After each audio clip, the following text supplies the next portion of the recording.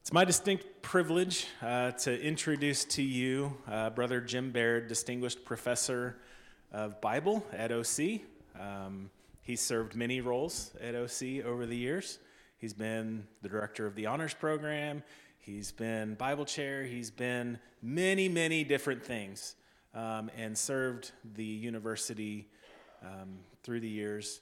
He comes to us by way of the Wilshire Church of Christ, where he's the pulpit minister, preaching, he tells me, 3 out of 4 Sundays a month. I guess this is his Sunday off, and he's decided to come and share it with us. So I'm very excited to have him with us today. Now, I know Jim from a long, long time ago. I've got stories that most people don't have because my mother was his older sister's best friend growing up. And so Jim is the baby of the family. She knows stories. She knows stories. So, which we will not be sharing today. There's one I have to share. No! There's one I have to share, and it's what always stuck out in my head when I thought of Dr. Baird before I met him at OC was I had a kindred spirit, right? Because he was eating something, and like I'll always remember this because my mom, the way she said it, the way she introduced it, it was like, yeah, he had I'm not exactly sure. I think it was probably a coconut cream cake, right? And he took a big bite. And then he spit it back out. He's like, grass. And so I always hated coconut. And so I had a kindred spirit. And any time that I thought of eating coconut, I'd think of Dr. Baird and I'd think, such a kindred spirit. But I'd also tell you that history doesn't end there. Dr. Baird was one of my favorite professors at OC. I'm sure many of you all can relate to that. But I had him. He's probably one of the main reasons I'm a Christian today because of his Christian Evidences class. And if you read the insert, you know that he has his doctorate in Christian Evidences from Oxford University in England, right? So that being said, he's widely traveled. He's taken trips, student trips to Vienna. He has a heart for the world. He has a heart for missions. He's also the reason that Danielle and I are married today. What? No, literally, he officiated our ceremony. Oh, I forgot that. Yeah, that's right. He's the reason that we're married today. I forgot that. That's terrible. And so when I talk about Dr. Baird, it's from a place of deep personal fondness, and I'm thrilled to have him with us today to share the word and encourage us during our March for Missions. So. Thank you so much. I appreciate it. Chris, man, I'm honored to be introduced by Chris Nussbaum. Man, he is a wonderful person. I'd forgotten that I officiated. I've officiated too many when I'm starting to forget them. I'm so sorry, man. Okay, in my defense, I was 3 years old when I spit out that cake, just so you know. I was 3. And that was his mom's dad's favorite story to tell about me. He probably told that to me every time he saw me for like 10 years. It was every time. He just delighted in that story.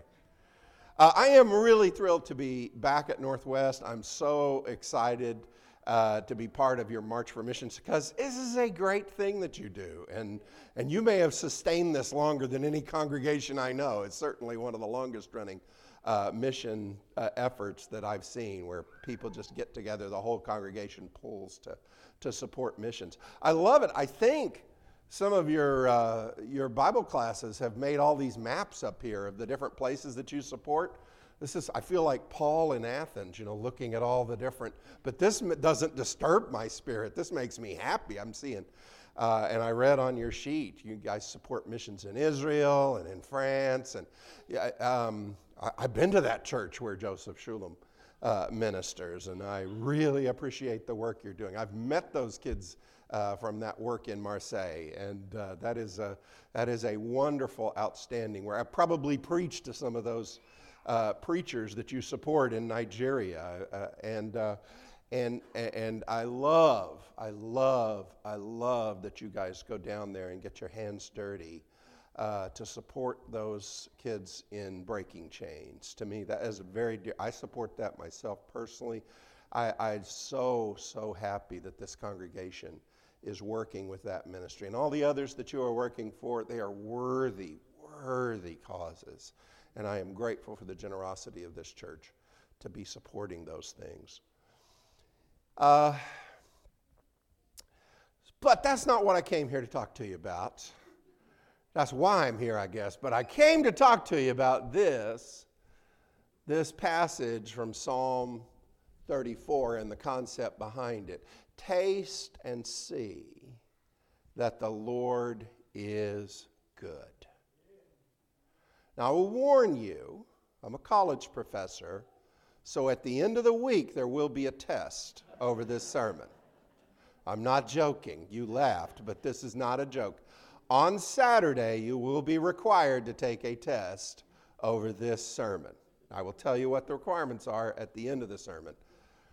So, I want to ask a question. What is the Christmas present policy at your house? Next slide, if you don't mind advancing it. What's the Christmas present policy at your house? Do you guys, the tree is bare until right before Christmas and then all the presents get put under there? Or are you guys way before Christmas and they start slowly accumulating as they come in? I mean, what do you do? You accumulate them slowly? Yeah. What do you do? Last minute. Yes. It's, that's right. It just happens. That's right. Well, my wife for years has been 3 weeks in advance. All the Christmas presents are there. She would like to get it done in October, I think. But 3 weeks in advance, they're all there. And it makes for a beautiful tree.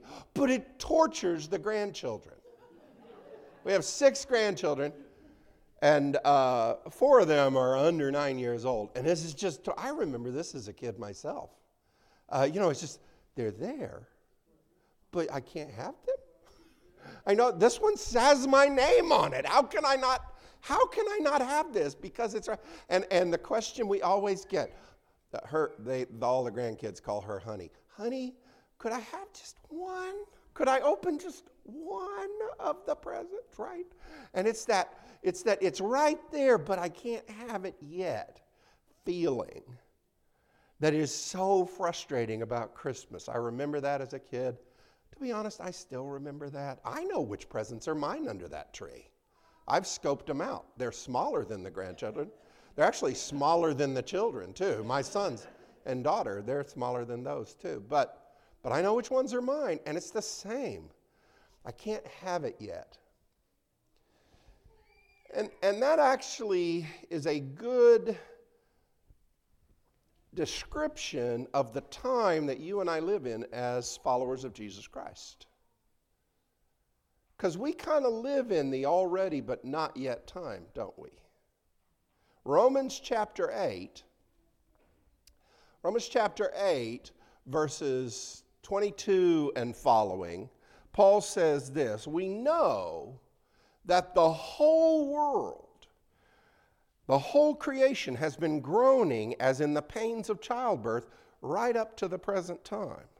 Not only so, but we ourselves, who have the first fruits of the Spirit, groan inwardly as we wait eagerly for our adoption to sonship, the redemption of our bodies. For in this hope we are saved. But hope that is seen is no hope at all. Who hopes for what they've already seen? But if we hope for what we have not yet have, we wait for it patiently. We live in the not yet time. We know what's coming. Christmas is coming. But right now we're waiting. And it's not here yet. Christmas isn't here yet. Heaven is coming.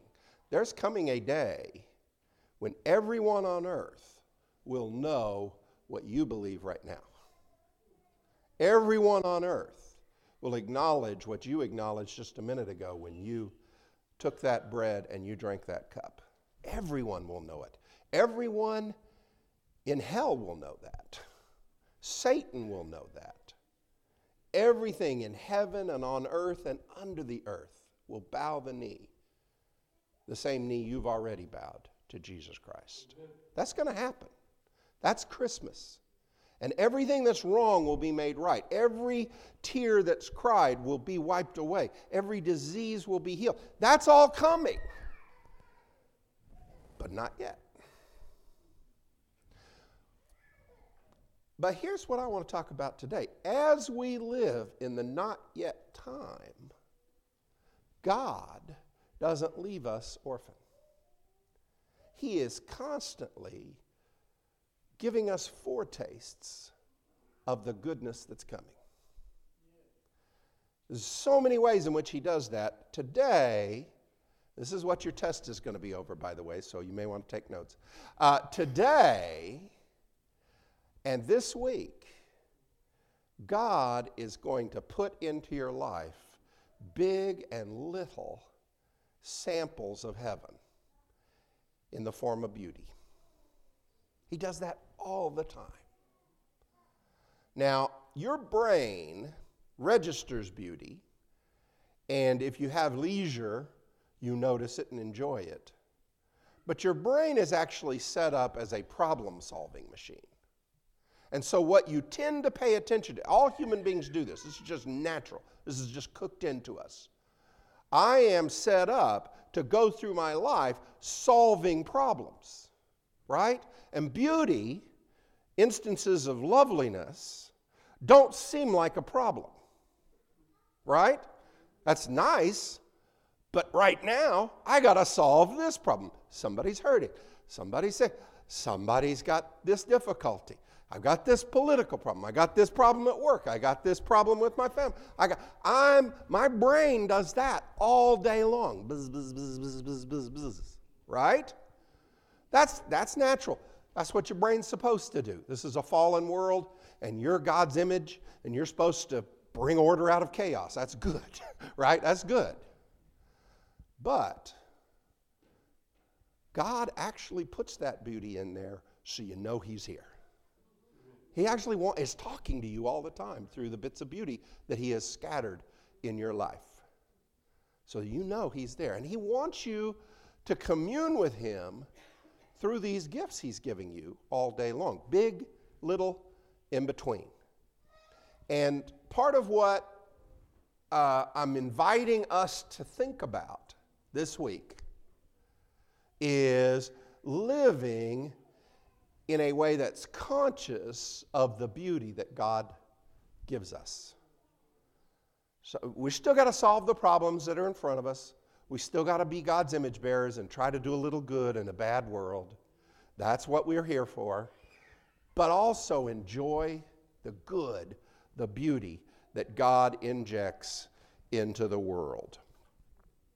And this is important. This actually will make me stronger. This will make me and you better able to resist temptations when they come. It'll actually make me a better problem solver and make me better able to do good in the world if I am living from time to time, refreshing myself with the goodness of God and the presence of God in the beauty He puts into the world. Psalm 65. Psalm 65, verses 8 through 13 says this: "The whole earth is filled with awe at your wonders. Where morning dawns, where evening fades." This is a guy who's really tapped into how just ordinary facts about the world are pops of beauty. Just smack us in the face with God's loveliness that he's cooked into the world. Where evening fades, you call forth songs of joy. You care for the land and you water it. You enrich it abundantly. The streams of God are filled with water to provide the people with grain, for so you have ordained it. You drench its furrows and level its ridges. You soften it with showers and you bless its crop. You crown the year with your bounty, and your carts overflow with abundance. The grasslands of the wilderness overflow. The hills are clothed with gladness. The meadows are covered with flocks, and the valleys are mantled with grain. They shout for joy and sing. You get it? You get what the psalmist is saying? God did that on purpose. That's not just scenery. It's supposed to be calling forth that response from us. Good job, God. That's amazing. Of course, that's what we're supposed to say. That's a good response. That's a correct, it's an accurate response.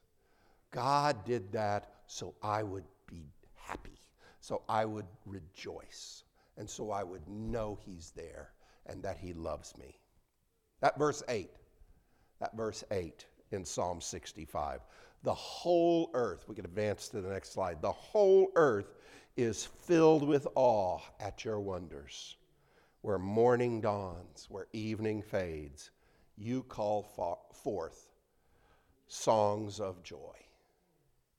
This picture is a place that I hope to go someday, but I probably don't have the money to go there.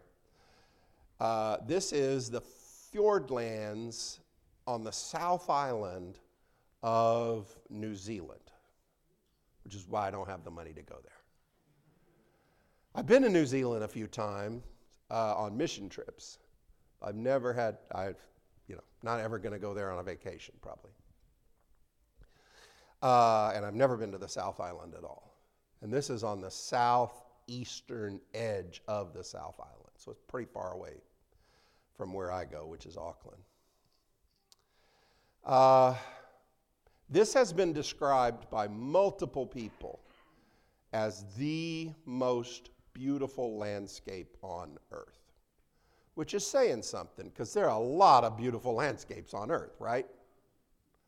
This has been described as the most stunning, striking, and beautiful landscape on earth, the Fiordlands area of New Zealand. And I've seen some pictures, and yeah, it's pretty.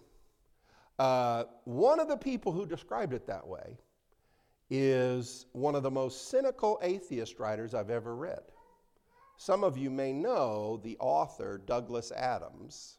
He's gone now, but he wrote The Hitchhiker's Guide to the Galaxy trilogy, which ended up being 6 books, so he was unclear on what a trilogy amounted to. But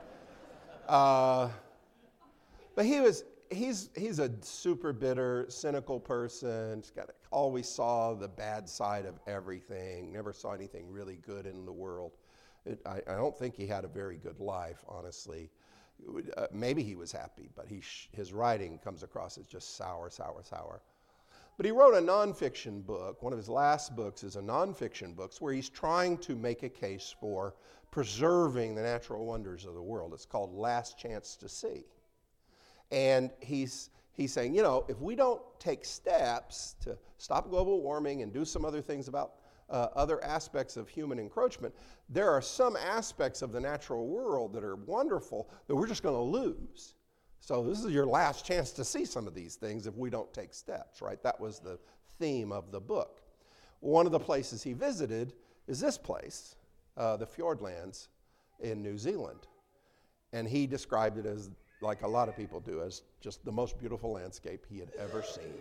And he added this phrase, which I just love. He's an atheist, like I said. He said, "It is a landscape that makes you want to stand up and applaud." Isn't that a great phrase? That just captures the feeling you have sometimes. My question is, if you're an atheist, who are you applauding? Right? In his heart of hearts, I think he knows. Because in your heart of hearts, every time you experience beauty, you know it's not just laying there flat. It's a sign of something much, much bigger. And he did too. In his heart of hearts, he knew that. The reason I love that story is the person who first told that to me was a student at OU who was himself an atheist. And he was so troubled by it, he was struck by it, that here's this very cynical atheist writer who, he was bothered by that very problem. Who was he applauding for? Dr. Baird, who was he applauding for? He knew too. And that's kind of the thing about beauty. Beauty is there, and it gives us this surge of pleasure, joy. But it's got this kind of upward pointing arrow that points farther than we can see. You know, it's just like our brain goes up, and then it's like something else is up there I can't get to. You know, but this beauty has kind of got this upward point.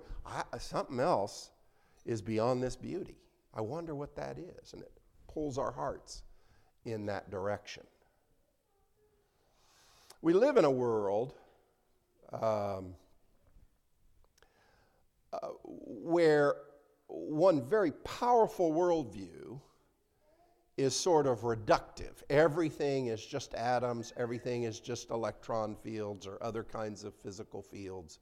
And everything actually reduces down to that physical level somehow. So all your hopes, all your dreams, all your thoughts, everything else, somehow, if we just do enough science, we'll be able to reduce all that down to the physical level. Your love and your desire, that's all nothing but some combination of chemicals and atoms and electron fields, right? It's nothing but that. I call this view nothing buttery, which sounds good because I like butter, but it's not good. It's a very sad view. It's a very sad view. Nope, you're not going to get her. She's going to win this one, man. And there's no place.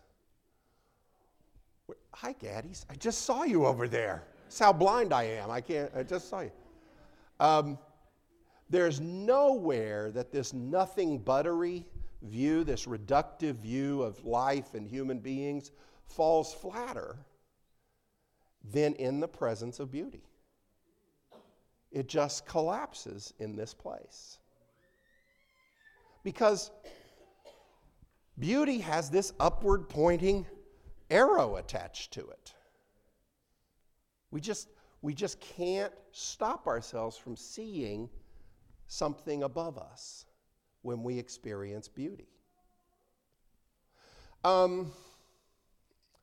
Think of the last time you were in the middle of listening to, really enjoying maybe a piece of music, or really engrossed in a piece of art, or reading a truly good book, or watching a movie that had you all the total way hooked, right? This is really a well-done movie. Not the usual garbage, but a really well-done movie, right? And somebody interrupts you. How do you feel? Well, you feel a lot of things. Hopefully you resist most of your temptations. Don't punch people. That's wrong. It's not Christian. But one of the things you feel is this experience of art, this experience of beauty and art, took me to a place I don't usually get to go to. I was kind of in a higher zone that I don't normally get to visit, and you yanked me back in here to the normal world, right? You brought me back down into normal reality, and I wanted to go back up there. It's that up there feeling of beauty. It's that there's something higher above this physical level that makes beauty so valuable. That's what makes it so powerful to us. The writer of Ecclesiastes talks about this, actually, if I remember correctly. Ecclesiastes 3, verse 11. He has made everything beautiful in its time. He has also set eternity in the human heart, yet no one can fathom what God has done from the beginning to the end. You know, that's the experience we have. Well, a lot of things cause that experience, but beauty is one of those where it's just so obvious if you think about it for 5 minutes. You realize, yeah, again and again and again, this is, it's a physical sensation, it's a mental sensation, but it's more. It just tells me almost on its face, this is more. This is pointing above itself to something beyond, something greater, something grander. And I want to go there. It's pointing me to Christmas. It's pointing me to God. It's pointing me to heaven. Who is the most intimidating adult you know? Don't name them. They're probably in this room, so don't name them. But who is the most intimidating adult you know? I'm thinking of a couple. Intimidating.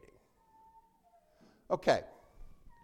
You want to see that person turn into a pile of mush? Bring them in the same room with their grandchild, their grandbaby.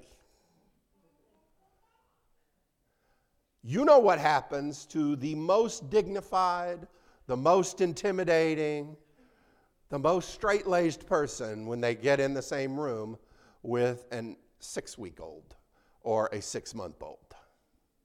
Because whatever it takes to make that baby smile and respond, right?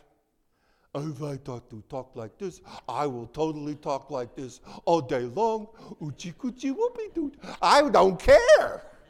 I don't care if you think I look like an idiot. I could not care less what you think. I'm totally focused on if I can get one tiny giggle or one tiny smile out of this child, I am over the moon about that for the rest of the day, right? That's what God feels about you.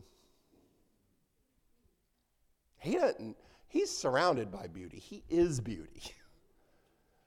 You know, but what he's doing these things for, these sunsets are for, the art we're able to create, what it's all for is so he can get you to laugh and enjoy yourself and to have fun. That's why he does this. He's wanting to love you and wanting you to recognize he loves you and to love him back. That's why he's doing it. He wants you to realize, I did this because I'm here and because I want to be a bigger, stronger, deeper part of your life. That's who God is. That's who God is.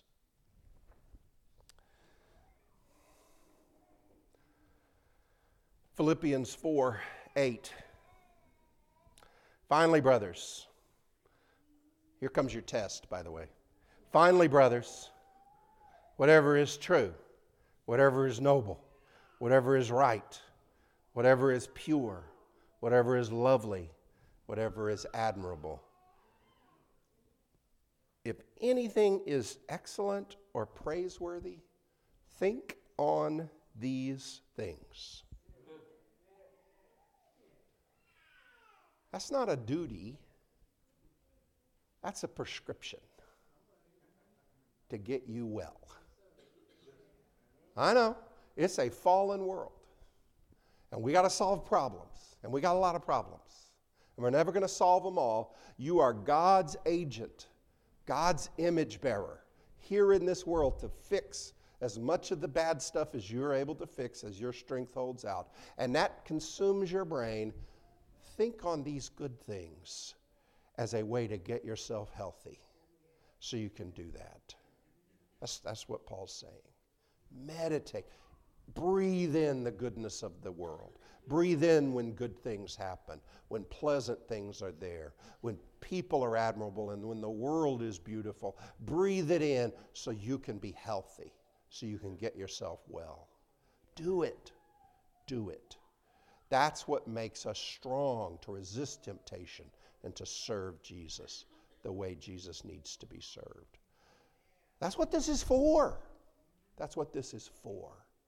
To make us what God wants us to be. So here's your test. This Saturday, you're going to ask yourself this question. This last week, after that wonderful sermon Jim Baird preached, this last week, every day, Monday, Tuesday, Wednesday, Thursday, Friday, and today, did I take some time to really appreciate the beauty that God was putting into the world for me? Did I pay attention? Did I notice when things were wonderful? And did I let God know? Did I let God know that I appreciate that He's made beauty in the world? If you can, on Saturday, if you can say, yes, I did, every day, you get an A. You get an A. I get it. We all are kind of Protestants, and we kind of have that Puritan feeling in us. You know, if it feels good, it's probably sinful, you know, but do not taste, do not touch, do not handle. But honestly, that's not really God's thing. That's somebody else's thing. That's not God's thing. He puts good things in the world so you can enjoy them and you can get strong and healthy so you can do good for the people around you. So this week, live in some of that joy He means for you to have.